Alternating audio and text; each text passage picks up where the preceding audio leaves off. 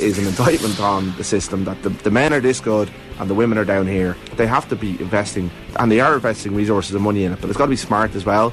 They've got to be seeing this as a major issue. Subscribe to the rugby stream on the OTB Sports app now.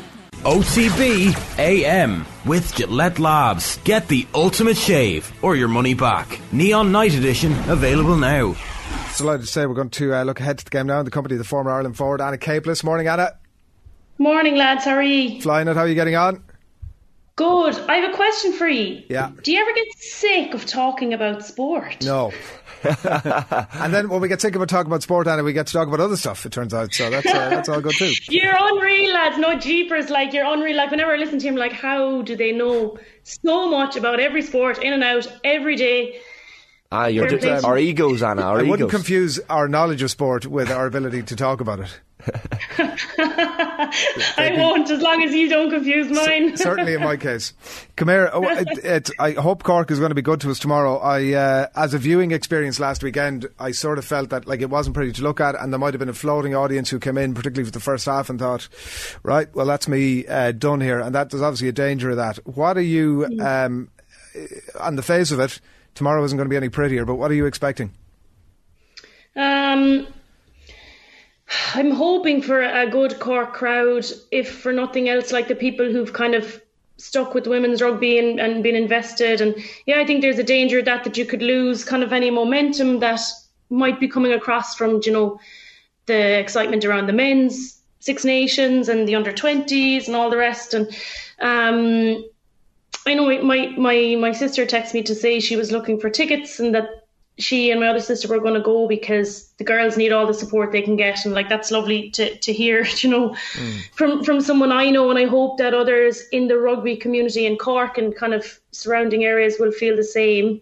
In terms of rugby, yeah, look, and I listened to bits of what Fiona and Ali were talking about, and goodness, they know so much as well. They're so brilliant, and they were saying, and I really agree with them, that like defensively, if you can hold France out and kind of stem the flow and not make it kind of a situation where you're like, another one. Like if you can really like, and Ireland are well capable of that with the players that they have, you know, and you know, I've been talking all week and in the lead up to Six Nations as well about Niamh Jones, Sam Monaghan, Nicola Friday, like the big physical, Linda as well, Linda and Jungang, like the big physical players that we have that doesn't matter who the opposition is, they can put in massive hits and massive tackles.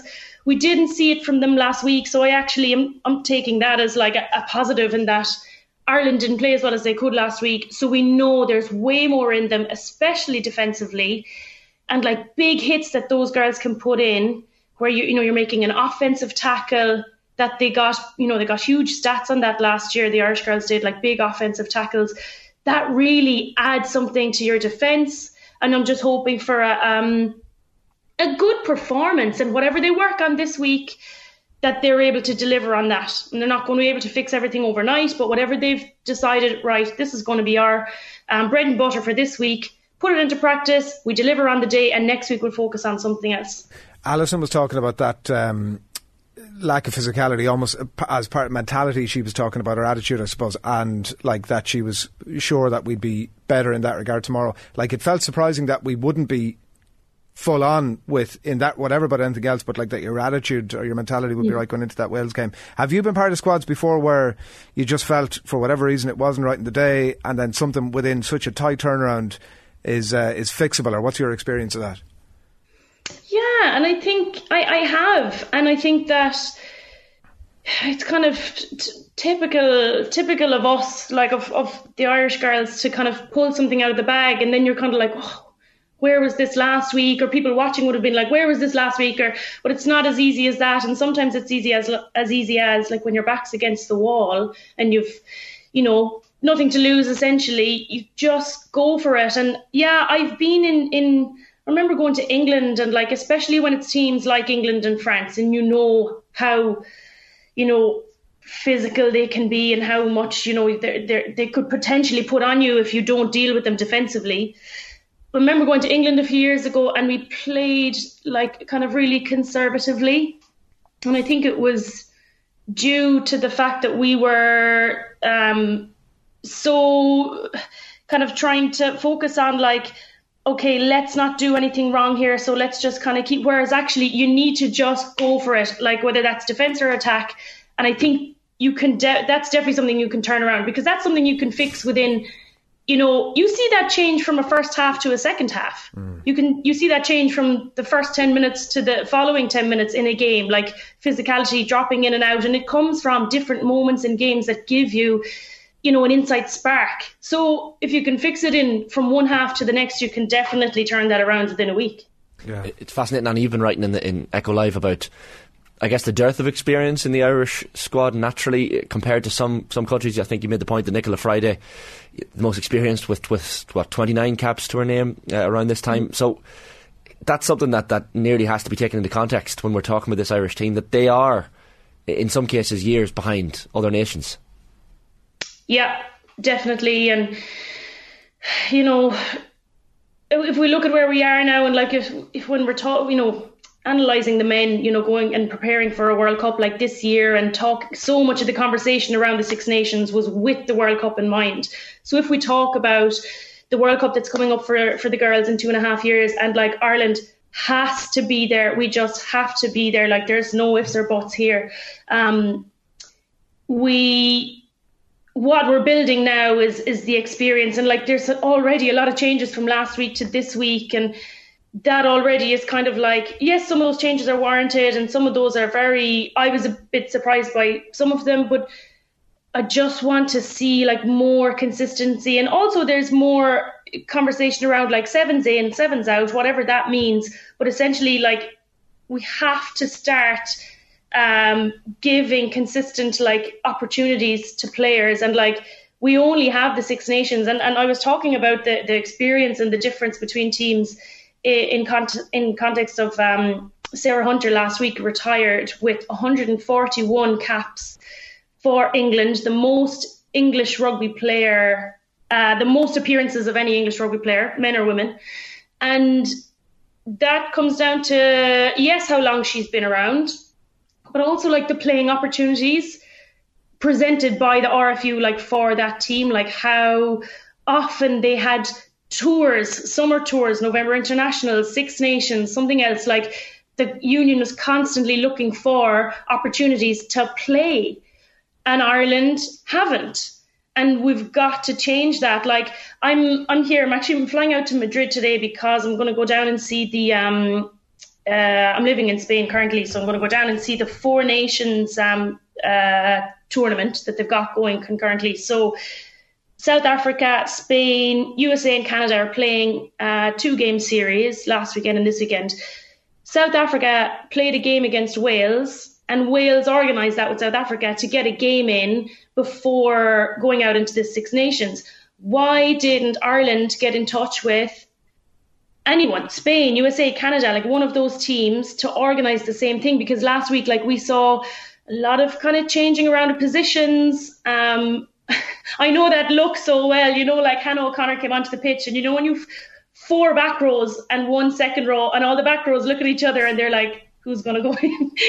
Maybe they didn't, maybe they knew, but I felt like that would have been me, like, because that's the stuff that you do in a warm-up game, not in your first game in the Six Nations. So I just want to see way more proactivity and not just reactivity in terms of like, oh, other teams are doing it, so we should be doing it. The RFU needs to be like, okay, more playing opportunities, games, experience, like, and just full steam ahead into whatever is coming up, be that WXV, World Cup, Six Nations, whatever. I just want to see us playing more. Certainly, like in terms of that change, like there's an awful lot of play here. There's the stuff that you're alluding to there on the structural side, and then there's obviously at the minute for the coaching staff and the team that are there, the weekly churn of we've another game coming up, and like it definitely, what sprung to mind as you were chatting about the changes that have been there from the Irish point of view is the Warren Gatland comes into the Wales camp late for the men's Six Nations, and he's every week new 15, chop and changing. from the outside looking into that, it was like, well, this guy doesn't seem to really know what he's doing. He didn't even be able to land on what his 15 are at, and it feels a small bit like that. Talk to us about one of the Den O'Brien, particularly maybe at 10, such a pivotal position, and like it's the exact embodiment of what you're talking about. Over the last number of years, we just haven't been able to settle on an out half. But she did come on against Wales, obviously, and in some ways has the ideal skill set for a game like France, where she can kick a bit of territory and try and just release that pressure valve when it inevitably comes on with regularity. Yeah, absolutely. Because there's no kind of shakier feeling on a pitch than when you're under the pump, and when we go to kick, we don't get the kind of release of pressure where they get a line out just as far back as where they had been attacking from initially anyway. So I think that, yeah, they'll use her a lot, and she can try different things. I like that about her. She's brave, and I think that, young players particularly bring in a kind of a braveness that maybe you get when you get older. You're a bit like, okay, I know what's going on here, so these are our plans, where she's just like fresh into it. I know she's got some caps in Japan, and that's what that tour was for, to discover these players and see what they can do. And this young, a young heart like that coming in, and especially in such a key position like 10 is massive for her. And like, I'm really gunning to see her start and see how she controls it, and hopefully that, almost like blissfully ignorant that you're like, I don't care who I'm coming up against here, France, England, whatever. I've no previous experience in this Six Nations setup, so I'm just going to play how I play. And I want to see that from her. And I think that her kicking was really good last week, and I want to see more of that from her. Sive McGrath is an interesting one, Anna. Debut last week, 18 years of age. I know she's very highly thought of up in Derry and by everyone at Ulster as well. But that was a tough experience for her last week, because she seemed to be targeted almost by an experienced Welsh pack. And she's out of the team. She's back onto the replacements this weekend. But it's a tough awakening when you enter senior Six Nations rugby for the first time. Yeah, and I was chatting earlier in the week about this, that I'd love to see from Sive McGrath is her thriving in an under-20 side. And we don't have that. And even I was thinking about this earlier, because obviously France are coming to Cork, and it's funny, like the French women's team are kind of similar to the men's team. You never really know what they're going to come with. When people say, the French don't travel well and all these kind of things. But it's because the French they either crumble or they thrive, and it's so hard to know. But in terms of like experience and match day experience, like when you go down to France, my first Six Nations away game was down in France, and they give you the small dressing room. They give you one toilet, which doesn't even have a toilet bowl. It's like that, that hole in the ground that you come across when you're on holidays in France sometimes in a little old man's pub. And it's like, they're absolutely like messing with you, and they don't care. And like, that's one thing that they've taken out of France's hands this time around, because they have to come to Cork. And I don't think there's any holes in the ground down in Musgrave Park for toilets. But all those things, pre-game prep, and this is talking about, I know you're talking about the match, but like all the things that lead up to the match. Imagine if you could experience all those as a team, as an under-20 side, and then coming into a senior side without having to worry about even those things. So now you're talking about the scrum. Yeah, rude awakening, maybe, baptism of fire, definitely. She handled it as well as she could, and they definitely target her. I would, if I saw a young player in another team, I'd target her as well. And like, let's go for her. Like, let's show her what it really means to be here. Like, she'll have learned from that, definitely. But on the pitch, off the pitch, just would love to see girls coming in that have been through this in an under-20 Six Nations. And I want to see that. I want to see that down the line for us, and we should be looking at Sive McGrath, like, and how she's performing with an under-20 side. Like, wow, I can't wait to see her. Like, if you weren't watching the Interpros, you'd never have seen her play before, and so you don't really know what to expect from her, even as a spectator. and she's, she did as well as she could. And now people are like, oh, she's on the bench, so maybe it wasn't the right call to start her last week. I don't know.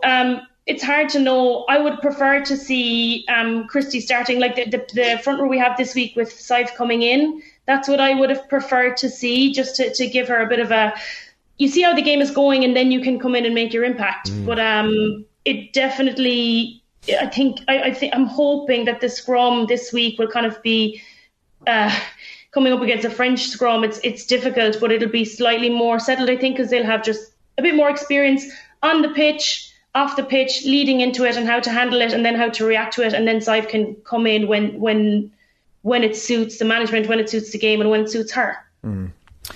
Shane mentioned earlier on your piece in the Echo this week, a really interesting read, and it covers a load of bases around that leak of caps, particularly from the something that Stuart Lancaster talks about regularity, about needing that breadth of caps across the team. It also talks about your own decision to step away, and you spoke about the players, and I'm quoting here, who, like me, decided that they cannot continue to put their happiness, self-worth and mental health in the hands of a union that's failed again and again to show the players the respect they deserve. Very strong words. Yeah. And it was difficult for me to write that and put it out there, but it's essentially the truth at the end of the day. And after, like, I had a kind of COVID didn't help, but for me, my whole international career was very like inconsistency, like in, out, dropped, selected, playing well, thought I'd never play again, come back, get player of the match, dropped again, like so up and down, and it was very tough. It's just the nature of the way it went for me, and there's players like that, and it just so happened that was it for me. And when the new management came in and I got a call that said that I wasn't going to be involved, I was like, I can't continue to do this to myself. Like it was like torturous, really, lying awake at night wondering why am I doing this, like why I can't be myself, and people who know me and know, like, kind of usually I'm like dancing and singing and kind of whatever, like have different things that I might bring to like a dressing room or to training or whatever, but when you have to go into a camp and kind of keep your head down, and I had to do that for so long, and I was like, I can't keep continuing to do that to myself, because the selections were so, you're doing everything to play, and I felt like even laughing at training might have lost me my spot. It was so inconsistent, so I think a lot of people felt.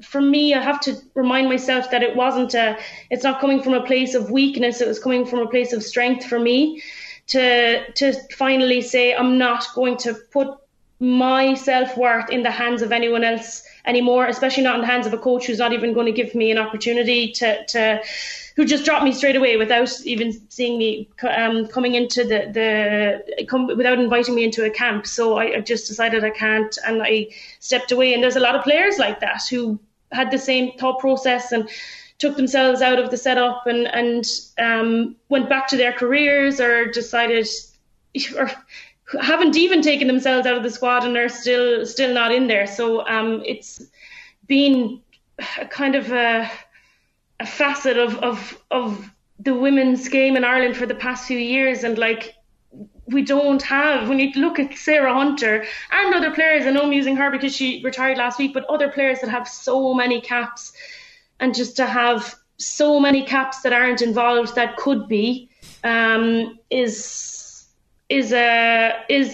sad for me. I find that kind of sad. Yeah, that's totally understandable. And I think that, like, I'm trying to put my finger on whether it's like a structural union thing or it's more of a management ticket thing. Like, have you any sense that the Women in Rugby report that came out at the end of last year is... I mean, I don't know. It doesn't sound like that's the sort of thing that it might address your concerns. There's certainly a plan in place, and I've been... following and seeing what's been going on, and it's exciting to hear, a few things that are coming up for Ireland, and there's an under-18s Six Nations Festival. It's like, great, an under-18s Ireland 15s team, wonderful. And a lot of other things that are in the pipeline for Irish rugby, and I'm happy with that. I'm happy to see them coming, but I'm also very impatient, and I'm cynical, and I'm